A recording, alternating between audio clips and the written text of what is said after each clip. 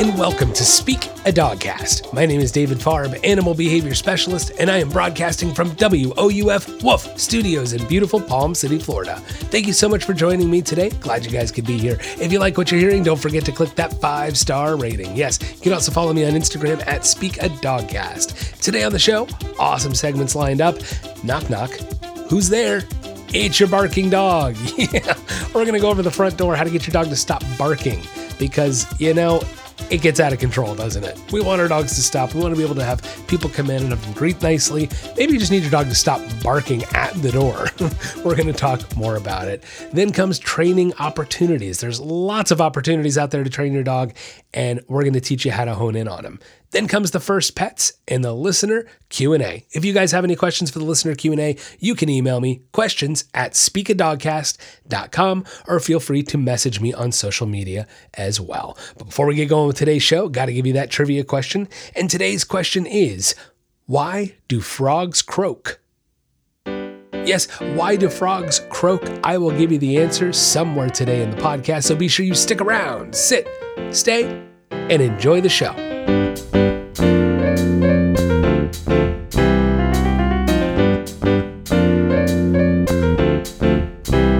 Next on Speak a Dogcast, knock knock, who's there? Your dog barking. Done a few episodes on the front door, and it's time for another. We're overdue because the front door is one of the most common things that people have trouble with, right? Whether it's your dog barking a ton or you just can't get them to calm down, the front door is a tough one. And the reason it's a tough one is because a couple things. Number one, instinctually, your dog wants to protect their home. Of course, we all know that. Barking is a normal behavior, and that's something we got to talk about. It's natural and normal for your dog to bark. However, if it becomes too much or obsessive, that's not normal, and that's not a good thing, okay? So that's the first thing. Barking is to be expected. Second thing is that you need to understand the front door is a process, okay? It takes a little time to get it under control usually. Sometimes dogs take right to it, that's just the truth. Other times, not so much. Third thing is, hey, with COVID going on, people haven't been having people over as much, and consequently that actually can make your dog's behavior worse, right? So we'll talk about that as well. So a couple things to go over with this, really. Look, I'm just going to give you the nutshell version of how we get our, not how, but rather what the process is once our dog is trained when someone comes to the door, okay? Now look, if it's an Amazon delivery and they're just dropping it off and walking away and we're not answering the door, that's one thing. I'm just going to tell my dog, hey, quiet and be done. We got to teach him to be quiet, but we'll talk about that in a minute. But here's the process. Knock, knock, knock. Somebody's coming to the door. Dog goes woof, woof, woof. They bark. They croak crazy.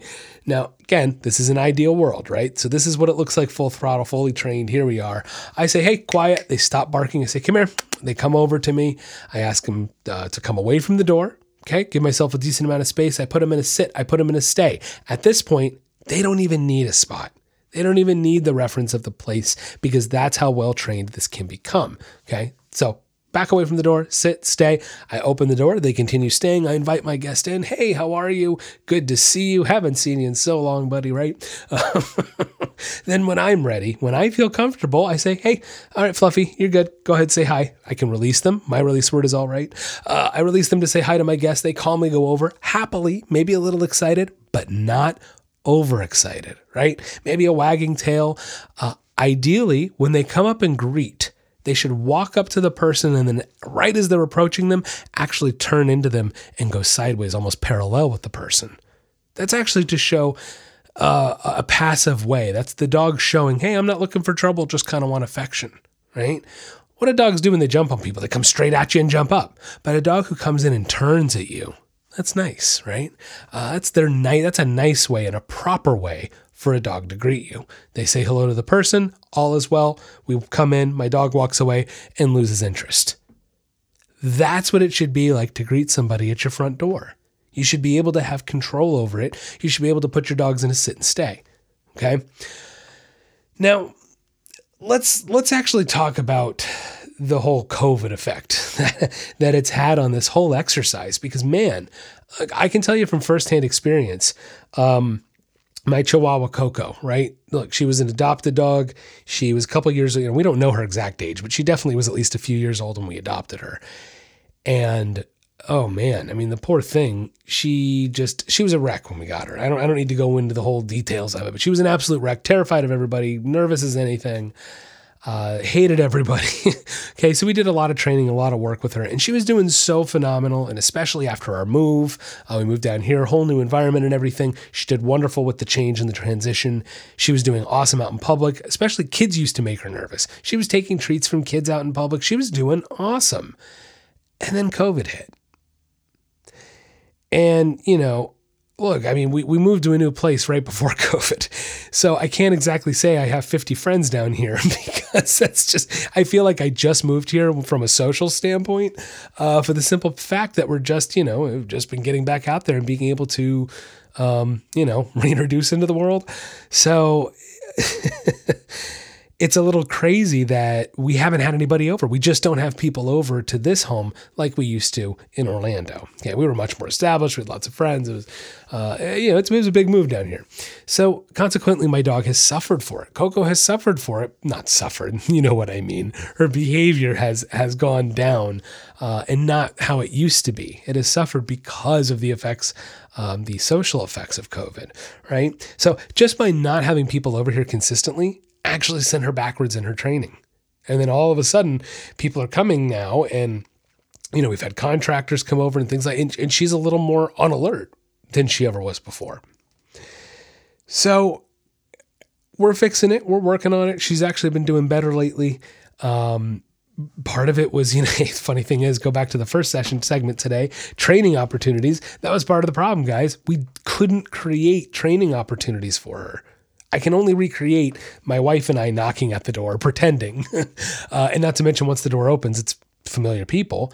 I can only recreate that so many times before a smart dog is going to go, most are smart, most pick up on it, before they're going to pick up on it and go, hey, you're not someone strange, Okay, so what? So then when the stranger comes to the door, it's like, holy crap, that just blew my mind. You're not the person who always comes in, and then it can make it work. So that's the thing. It's really been tough over these past few years because we've seen that. I've seen it across the board where everybody's really been having some issues with this when they haven't had people over a lot. Okay. So yeah, man, tough. So, all right. How do we fix this? How do we get the door under control? I'm going to lay it out. Guys, first thing we need to be doing is teaching our dog a spot. Okay. That's where it begins. Teaching a spot command, leashing our dogs up, guiding them over to the bed, saying, go spot, go place, go to your bed, whatever command you want to put with it, guide them over. The second those feet touch the bed, you say, good boy, good girl, and then feed them a treat. First few times, it's going to be that. Then we can start incorporating a get to their spot, good sit, good, and then give the reward. Okay, that's how we start training a spot command. After we do a spot, sit, then we're going to add in a stay command, teaching them to stay on their spot. You're going to practice the spot command on its own ad nauseum. Okay, you need to practice it a lot. You need to practice it consistently and get your dogs staying. Sometimes they're going to stay for 30 seconds. Sometimes you make them stay for 5 minutes before you release them. Okay, that way they understand it doesn't really matter how long, but they have to stay until you release them. Okay. Then we're going to take the spot, the place, the bed, and we're going to move it by the front door. I'm going to tell them to go to their spot, and then I'm going to start backing away to the front door, teaching them to stay. Then I'm going to open the door. Now, again, guys, always leash up your dogs when doing these kind of exercises. It's very important because if your dog does try to bolt out the door, you can at least step on the leash, pick up the leash, manipulate the leash in a way that you can control them and obviously keep them safe. If you really need to, you can also put like even a 10-foot training leash on them. Give yourself even more space. There's nothing wrong with that, but I highly, highly recommend, please, you should always leash up your dogs when you're training, guys. Whenever you're running through an exercise like this, you should always leash up your dog because you need to be able to guide and direct them. You don't want to forfeit control. That's like the last thing you want to do when you're trying to train, okay? So again, just from a safety standpoint, you want to leash up your dog if you're going to be opening your front door. You know what I mean? But you also want to try to position yourself in a way that you're always between your dog and the front door, okay? Really simple, right? Be smart about this. Set them up for success. Set yourself up for success, okay? So sit and stay, open the front door. Then we close the front door, continue to stay, give them a treat, and then release them. Okay, you're going to practice this exercise with nobody at the door consistently. Okay. Now, if your dog does start getting, if your dog is reactive, let's talk about this before we move forward in the front door exercise, because you can be working the spot and this next part at the same time.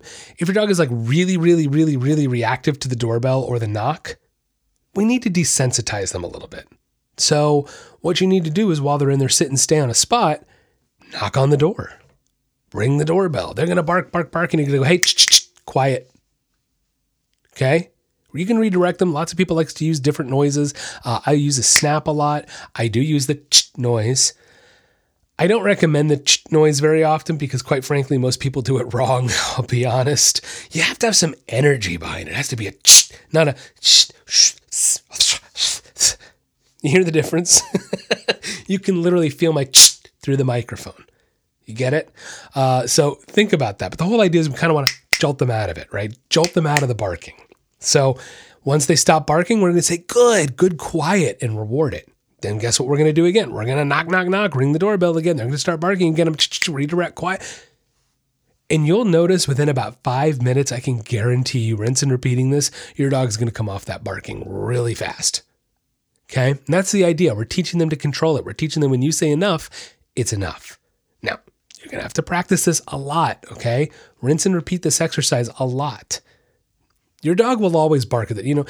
That's never going to go away because I know that's the next question that a lot of you are already thinking out there. Well, David, I want my dog to bark at the front door. You're never going to eliminate it. You won't. You can if you try really, really, really hard and you really condition it hard and put a really much bigger punishment to it. But the reality is instinct is very strong and they're going to bark. You're just teaching them to manage it, telling them to stop when you need them to stop. And they'll obviously bark when they need to bark when the doorbell rings. Okay. So we're desensitizing them to it. We're not totally getting rid of it. So kind of keep that in mind. But the whole idea is, again, you're teaching them quiet. When you say quiet, they need to stop barking and they get rewarded for it. Okay. So again, we're teaching a spot and being able to open and close the door. And then the next step is we can start desensitizing using that doorbell or knocking noise to teach them to be quiet. Okay. From there, we kind of have to take it up a notch. We got to bring somebody to the front door. Now, I recommend bringing like another family member, somebody else who lives in the household, so it's not too overexciting of a person, somebody that they're very used to that comes over all the time, or better yet, they live there with you, because that'll be the most, who cares? They see you all the time. And that's where we want to start. We want to start controlled, okay? So you're going to set them up where somebody comes to the door, rings the doorbell, they bark. You're going to say, hey, go to your spot, sit, stay. Leash them up. Okay, very, very important. Leash them up. Okay, I don't care how good they are at staying on their spot at this point. Leash them up. All right. Then we're going to open the door. Now, I can pretty much guarantee that the first time you open the door with a person there, your dog's going to hop off the spot. So be ready for it. No big deal. Shut the door, pick up the leash, guide them back, go to say, hey, go spot, sit, stay, try it again. You can rinse and repeat that as many times as you need to. Side note here. You want to go further, right? We want to take our training step by step by step further, baby steps at a time here. But if you get to a point where your dog does the wrong thing, you're going to hit rewind, go back to the last place you got success and reward it again, and then try to move forward, right? So if I open the door and the dog pops up, I'm going to shut the door, put them back on their spot and try it again. Say stay, then try to open the door again. If they pop up, close the door, put them back on their spot. Okay. Rinse and repeat, go back to the last place you got success in order to move forward, right?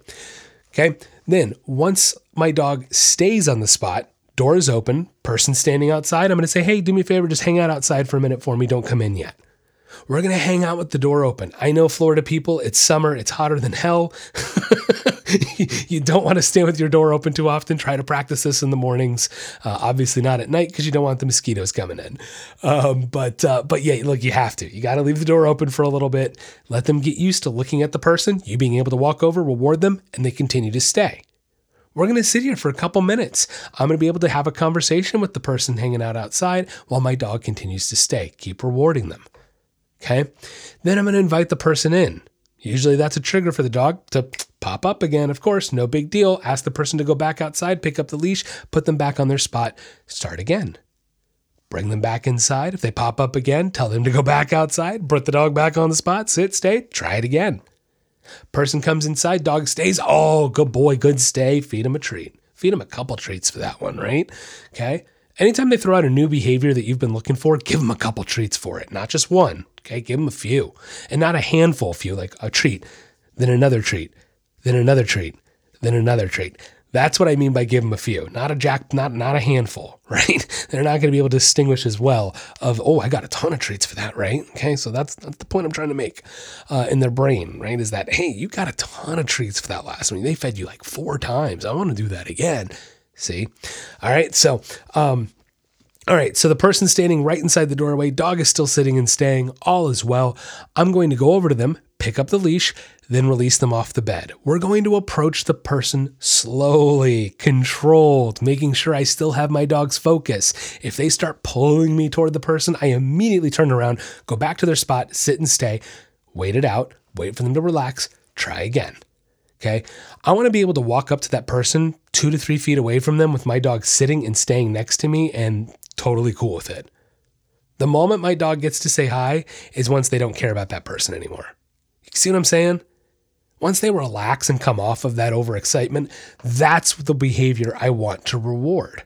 I don't want to give affection and reward and strengthen overexcited behavior, right? I want them to relax and be calm. So once they're relaxed and calm, then I'll approach the person on leash. I let them split second hello to the person and immediately turn and walk away and feed them. Okay? Same thing again, rinse and repeat. Split second hello, turn and walk away, feed. Split second hello, turn and walk away, feed. Split second hello, turn and walk away, feed. Then 2 second hello, turn and walk away, feed. 2 second hello, turn. 5 second hello, turn and walk away, feed. You see the pattern here. The whole concept is if we keep it short and sweet, then the dog will never get overexcited. They never practice the overexcited behavior. The only thing they practice is, I walk up to the person, I say hi, and I turn and walk away. And if you do this, you'll literally create this physical pattern of your dog just walking up, saying hi to a person, turning and walking away. Okay? That's how we control the front door. Whew. It's a lot, isn't it? I know, it's a lot. And it can take a couple weeks, but I promise you, if you practice it a ton without anybody at the door to begin with, if you really strengthen that sit and stay on the spot on the bed and open and close that door and ring the doorbell and desense it and open and close the door and open and close and get them used to that, then once you bring a person into the picture, it becomes a lot easier. First few times when you bring a person to the door, guys, don't get discouraged. They might fail a little bit. It's okay. It's okay. Just hit reset, try it again. It might take 20 minutes to get the person inside your house the first time. Fair warning. So it needs to be somebody that is aware of this and will work with you. Give them a heads up.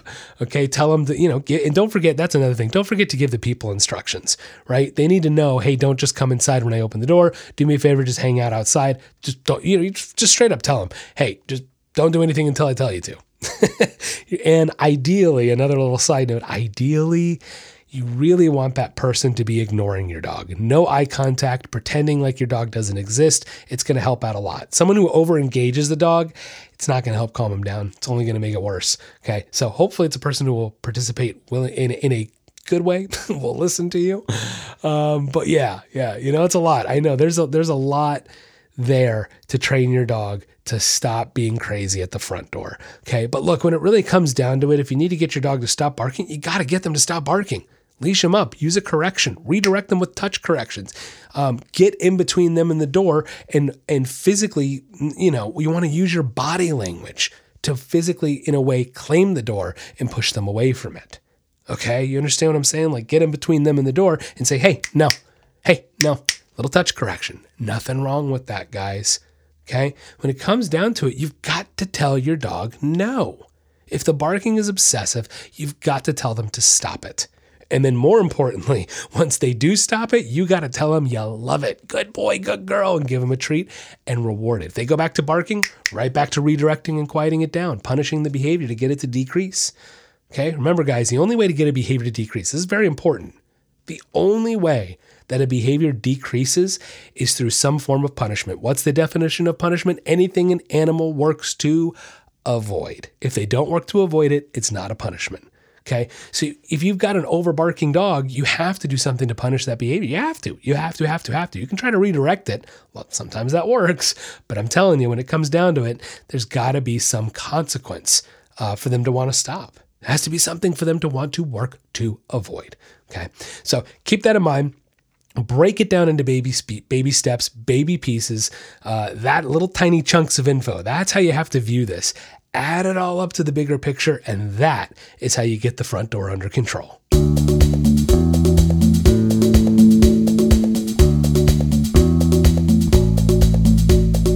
Are you tired of your dog barking all the time? Or maybe you want them to stop jumping on people when they come over? Or does your dog take you for a walk instead of the other way around? We can help.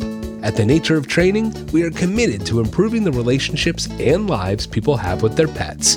No matter what behavioral issue you are experiencing, from an unruly puppy to more severe issues, we can help. Offering a wide variety of services such as in-home training, doggy and puppy boot camps, doggy day camps, boarding, and now offering virtual training as well. For more information, check out our website, www.thenatureoftraining.com, or you can find us on Facebook or Instagram at DavidPaws. Located in beautiful Palm City, Florida, serving all of the Treasure Coast and North Palm Beach County. The Nature of Training, helping you achieve success with your pet.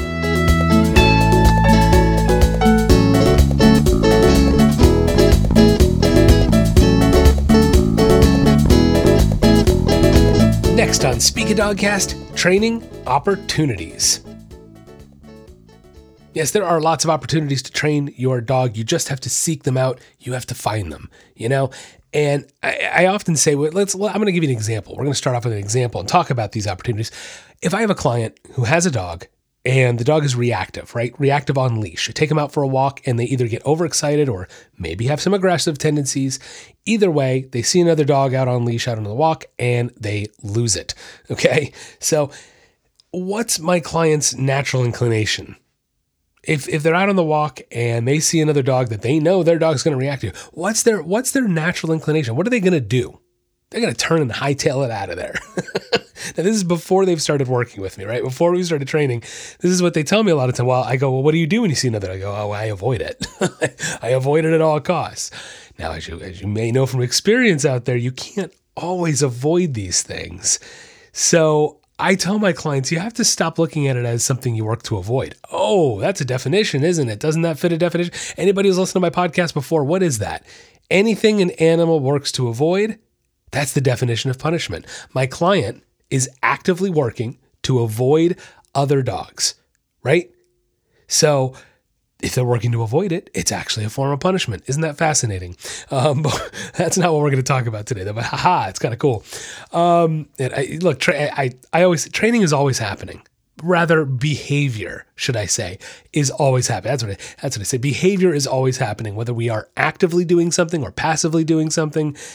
This stuff is constantly going on around you with your dogs, yourselves, everything. So always reference that psychology, guys. Going back to that terminology is so important. So it's a great moment to stress that. And there's an opportunity to use that. Training opportunity. Look at that. Here was a training opportunity that presented itself, right? To show you how awesome is that? I wasn't even planning on it. Cool. Got to take those training opportunities. That's why it may seem like I'm ADD sometimes all over the place. But what I see is a moment to teach you something. A moment. Hey, here's how this can tie into what we're talking about. And I'll give you an extent, give you even more info, Training opportunities, man. Find them. Okay, so instead of my client working to avoid this trigger, working to avoid that dog, I need them to go, no, instead of walking away, I'm going to go walk back toward that and work through it. I'm going to take this training opportunity, right, and capitalize on it. So you have to start viewing these things as training up. Now, there's all kinds of training opportunities. The moments present themselves throughout the day all the time, especially if you have a young puppy. Man, training opportunities abound. It's never ending. But you have to see them. You have to speak a little dog, to be able to find these moments. And so again, that's part of my job, is to bridge that communication gap. And that's what we're going to do today, is talk about finding those training opportunity moments.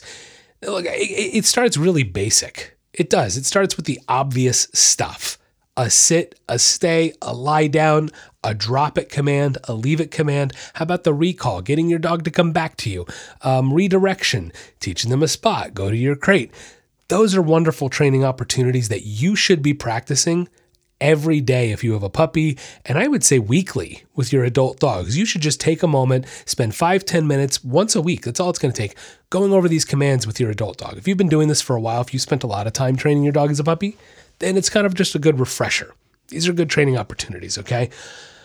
But these are things you should be regularly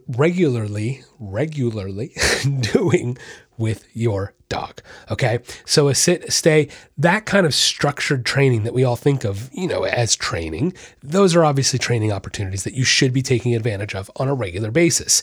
Now, you know what the next one I'm going to say is the next training opportunity you should be taking advantage of on a daily basis, no matter the age of your dog. Daily basis. What is it, guys? All my regular listeners, it's a walk. Get out there, walk your dog. That is the best training opportunity there is, guys. Okay, these are the obvious ones. This is the stuff that sticks out and go, yeah, of course, David, yeah.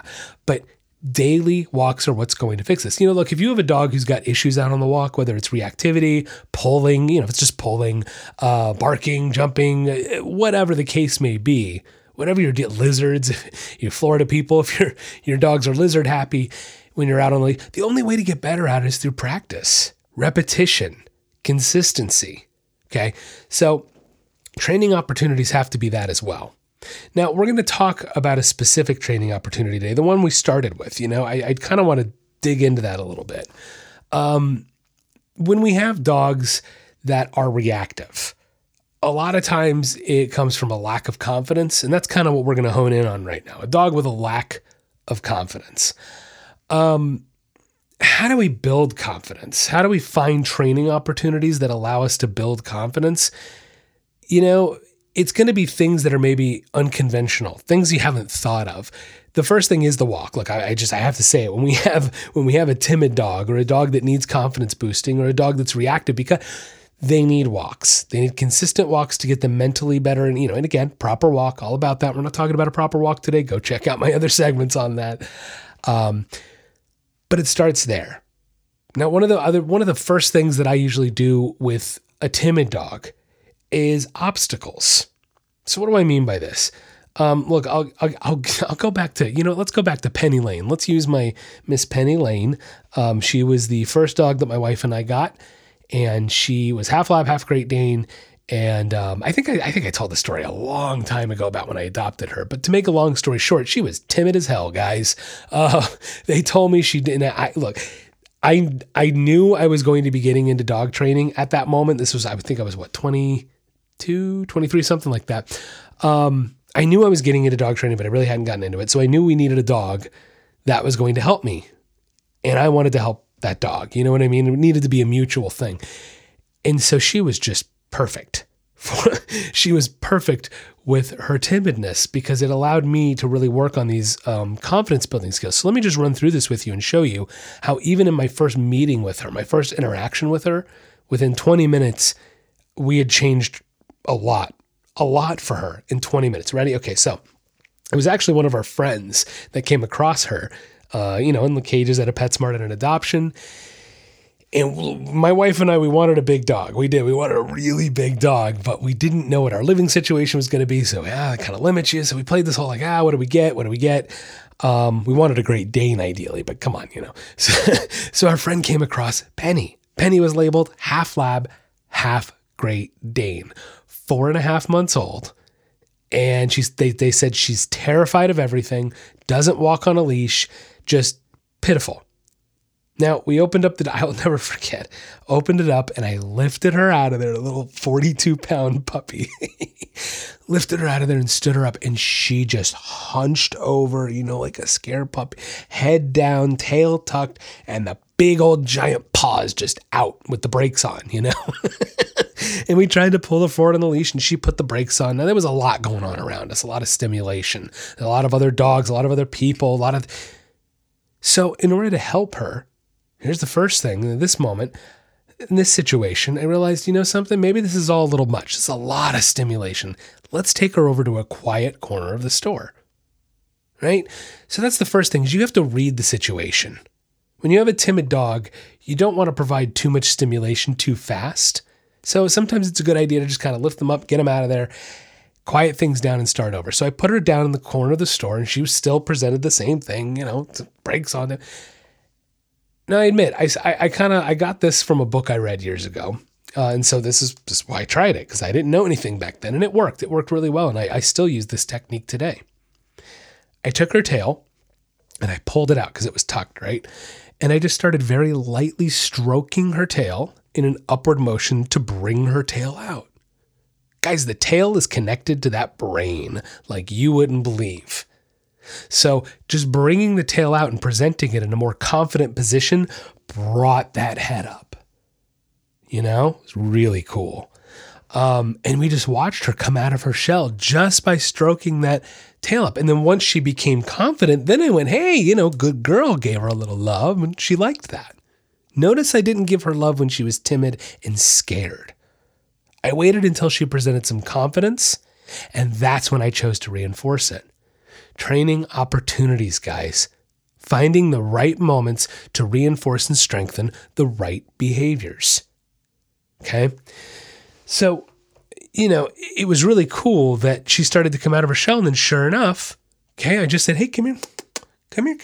Just tried to entice her to come toward me, and she took a step or two, and I kind of pulled a little on the leash. She resisted at first. I pulled a little more. She got just very lightly, gently guided her forward, encouraging her, and sure enough, she started stepping forward. Guys, within 20 minutes from pulling this dog out of her cage, and I knew nothing.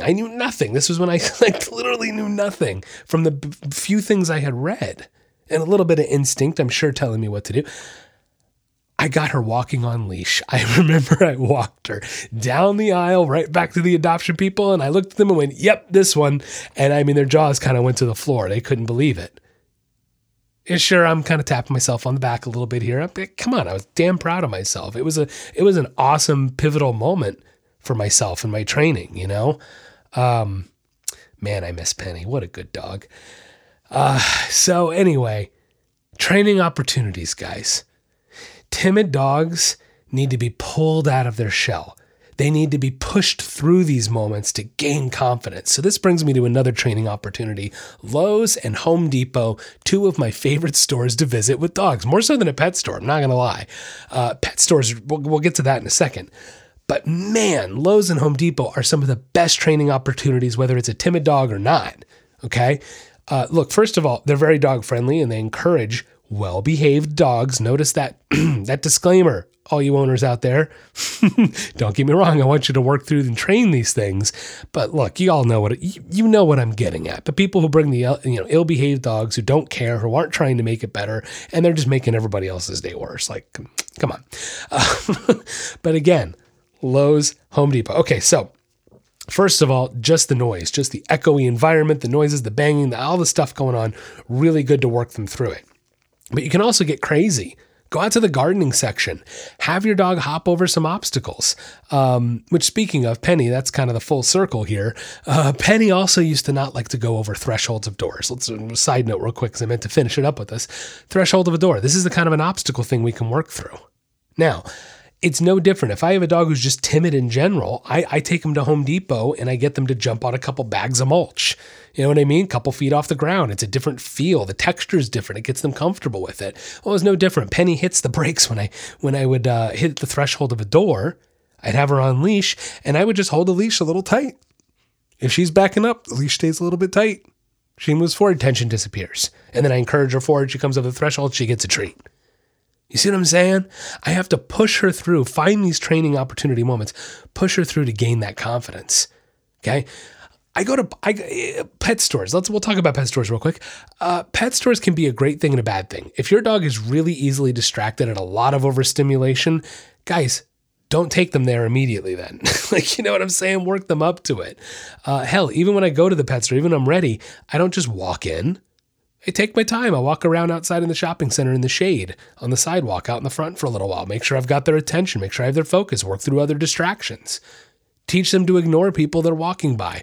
That's where your leave it command comes in handy. Leave it. Good, leave it. Keep their focus. Reward them after they pass by the person. Okay? There's all these training, even going to the pet store. Look at how many training opportunities I can have. Ignoring people out front. Once we get inside, ignoring everything inside, oh my goodness.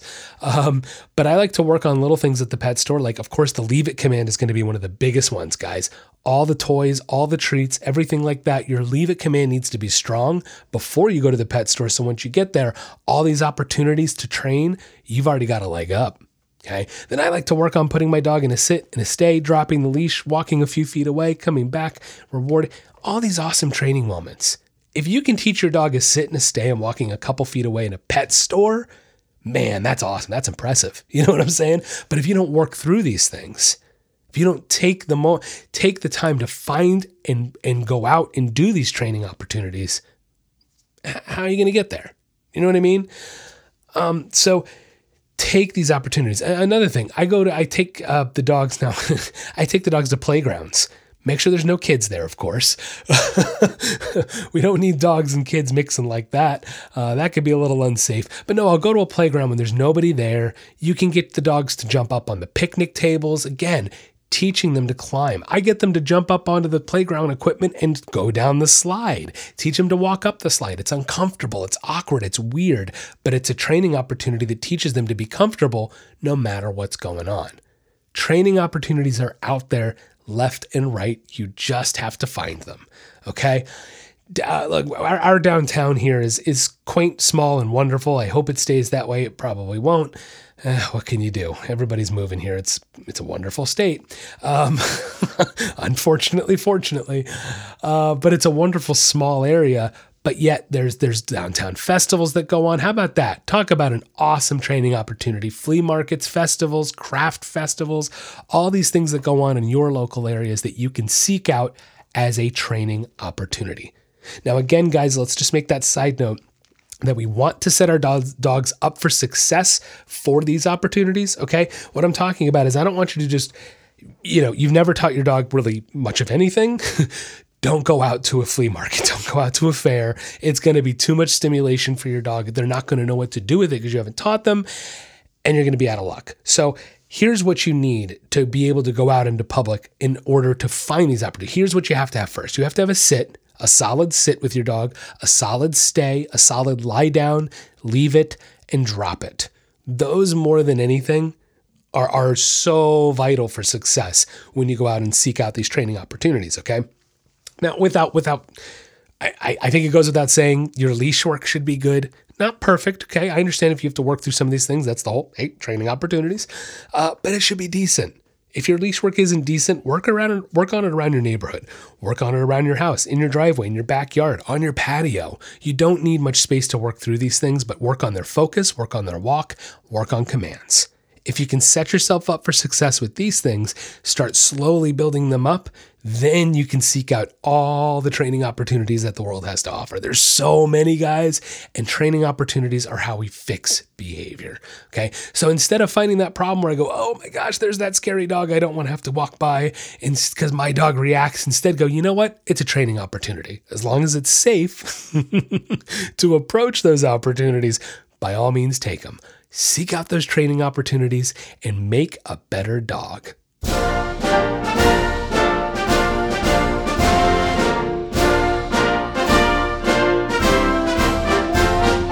Next on Speak a Dogcast, it's the First Pets. Today on the First Pets, we will be talking about Andrew Jackson. Now, Andrew Jackson, he was the 7th president of the United States, and he served from 1829 to 1837. As a child, Jackson knew a life of work and hardship. Now, he actually was around animals from a young age, working as a saddle maker, and by the age of 13, he would join the local militia as a courier. This tough upbringing earned him the nickname of Old Hickory later in life.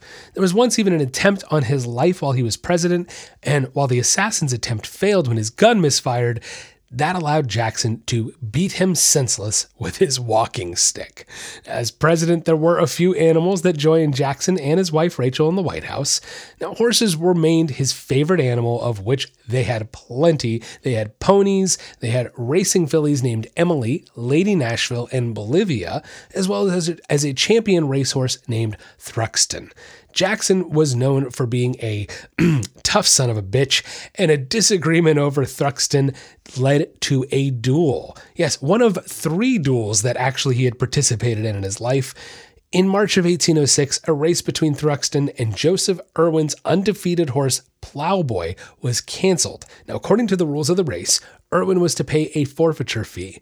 Now, Irwin and his son-in-law, Charles Dickinson, they disagreed, not Charles Dickens, Charles Dickinson, disagreed as to the amount owed. Now, at some point in the argument, Dickinson ended up insulting Jackson's wife, and he challenged him to a duel.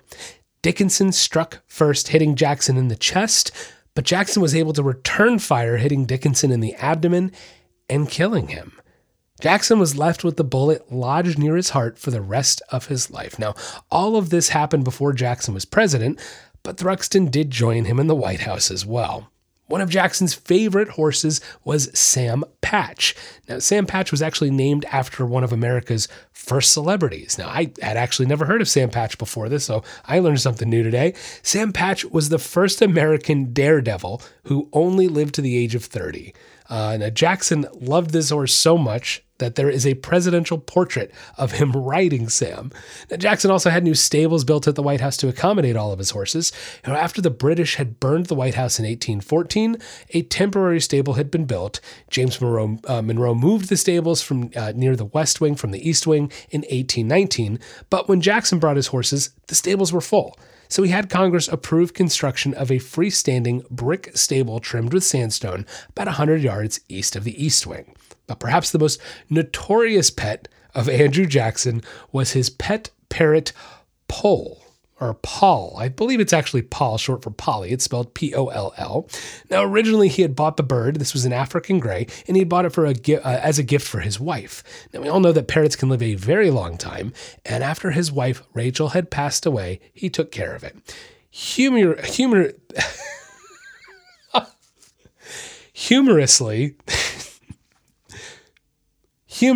the bird was actually taught to curse.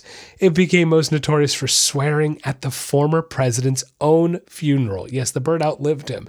Now, a quote from the reverend that was proceeding over the service: "Before the sermon, and while the crowd was gathering, a wicked parrot that was a household pet got excited and commenced swearing so loud and long as to disturb the people and had to be carried from the house." He went on to report that the presidential parrot was excited by the multitude and let loose perfect gusts of cuss words. People were, quote, horrified and awed at the bird's lack of reverence. It's kind of funny. I actually used to work at an animal show, and I left a little bit of my legacy behind. I lasted at least for a little while. I taught a bird to say a very not nice thing. I tried every time I walked by it to reinforce something not nice. I won't say it on here. And sure enough, I had a buddy who still worked at the show after I had left, and I got a text from him one day saying my legacy lived on. The answer to today's trivia question, why do frogs croak? It's to attract a mate. Yes, male frogs will croak to get the attention of a female frog. Even if they don't see or hear one, they will still do it. Now, croaking also will sometimes happen, or ribbiting as it sometimes is called, could happen if they get startled or injured, or oftentimes even to protect territory. Now, croaking is definitely more prevalent and common during the frog's mating season in the spring after it rains.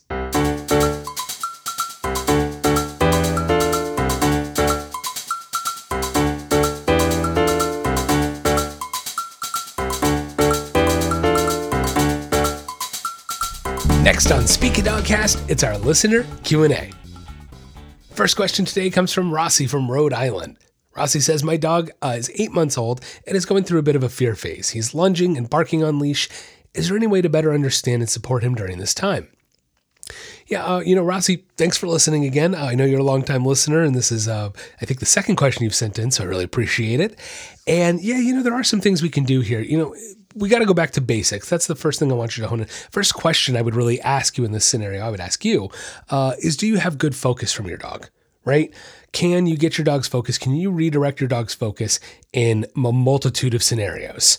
Because if you don't have that focus really under control before you get out, before you have a trigger such as another dog come at you, it's going to be hard. It's going to be hard to redirect and be able to control them. So that's what you have to start with. Start at home, go back to the basics, go back to the kissy noise. We really want to make sure that redirection is solid. Can you walk into the other room from your dog? Your dog is, completely distracted, and you can kissy noise, and he comes running over, sitting down and looking up at you. Do you have that level of control of focus when there's no distractions? That's the first thing. Then you want to build upon that.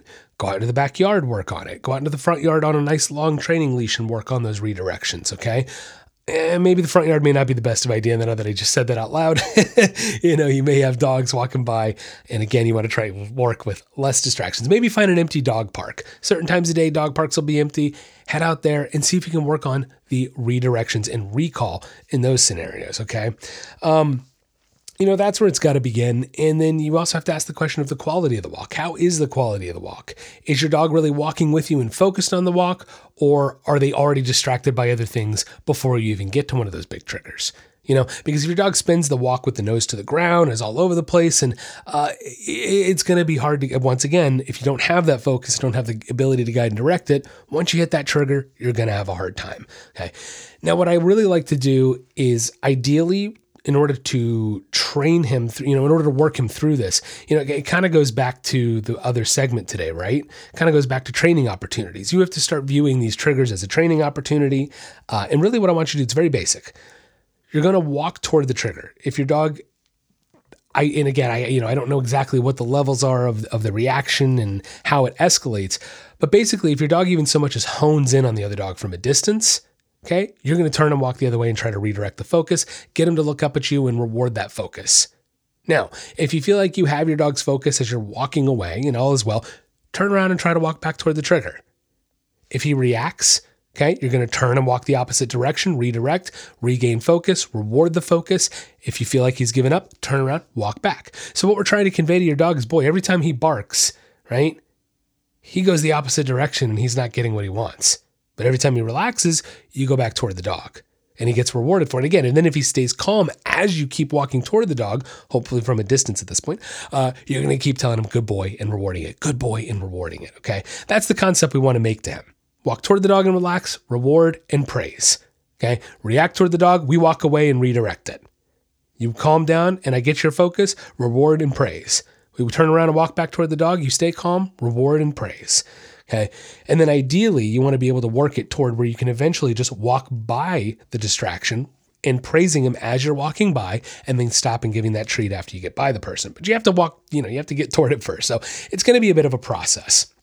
But the way you can support your dog is by working him through it, getting him through these distractions, taking these moments to try to actually work him through it and not just get by it, But yeah, you have to set him up for success, work on focus first, a little bit of leash work, in maybe some different areas and different stimulus going on that's not the trigger, right? Like the dog bark, that kind of thing. Sorry.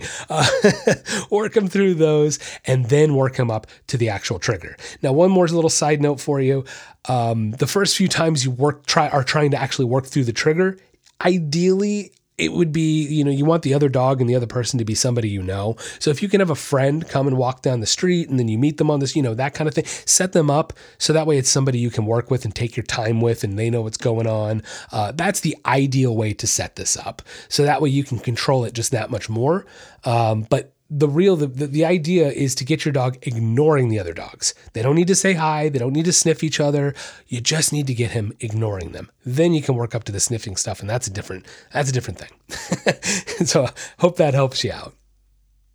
Next question. This is from Andrea from Charleston, South Carolina. Andrea says, simple question. How do I get my 7-month-old golden retriever to stop peeing in the house? I am at my wit's end. He will go pee right in front of the door, but won't tell us. Help.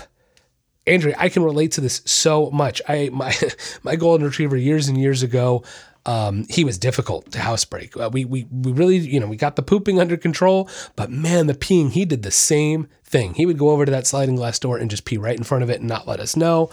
Look, it goes back to housebreaking in general and the general rules of housebreaking. Now he's 7 months old. Okay. 7-month-old golden retriever male. He can definitely hold it. The first thing I have to ask is he neutered? Okay. Now look, people have different varying opinions on when you should neuter a dog. I am not a vet. By all means, go talk to your vet. The consensus I come to is, usually between 6 and 8 months is when I recommend neutering. That's my personal recommendation. I know everybody's got a different opinion on it. So, take that with a grain of salt with what you will.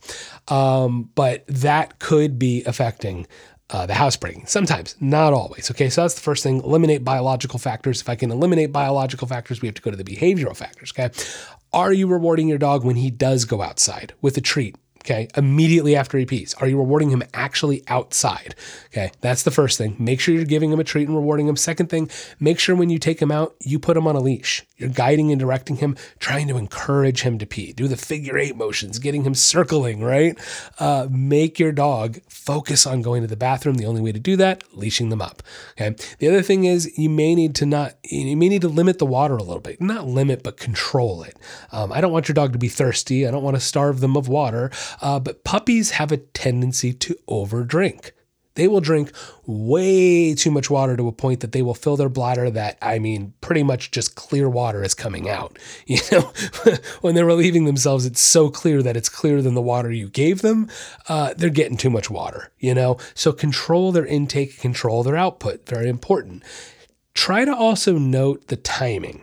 If your dog pees at the door exactly 6 hours after the last time they went out, exactly 6 hours, then at 5.5 hours, you're going to take your dog out. You know what I mean? Head off that pee before they're doing it. Because a lot of times they'll be consistent and you won't really notice it, how much duration has elapsed between the last time they were allowed to relieve themselves.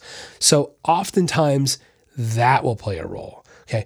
Basically, you want to try to break down anything you can to quantify and qualify their habits, their going habits, But yeah, that's really what you have to do. Go back to basics, control input and output, intake and output. Make sure you're rewarding them when they go outside. Make sure you're leashing them up when you go outside, and try to find in any patterns you can to decipher and control it better. That's going to wrap up the podcast today. Thank you so much for listening in. If you love what you're hearing, click that 5-star rating or leave me a great review. Find me on Instagram at Speak a Dogcast. Have a wonderful week. And don't forget, get out there and walk your dog.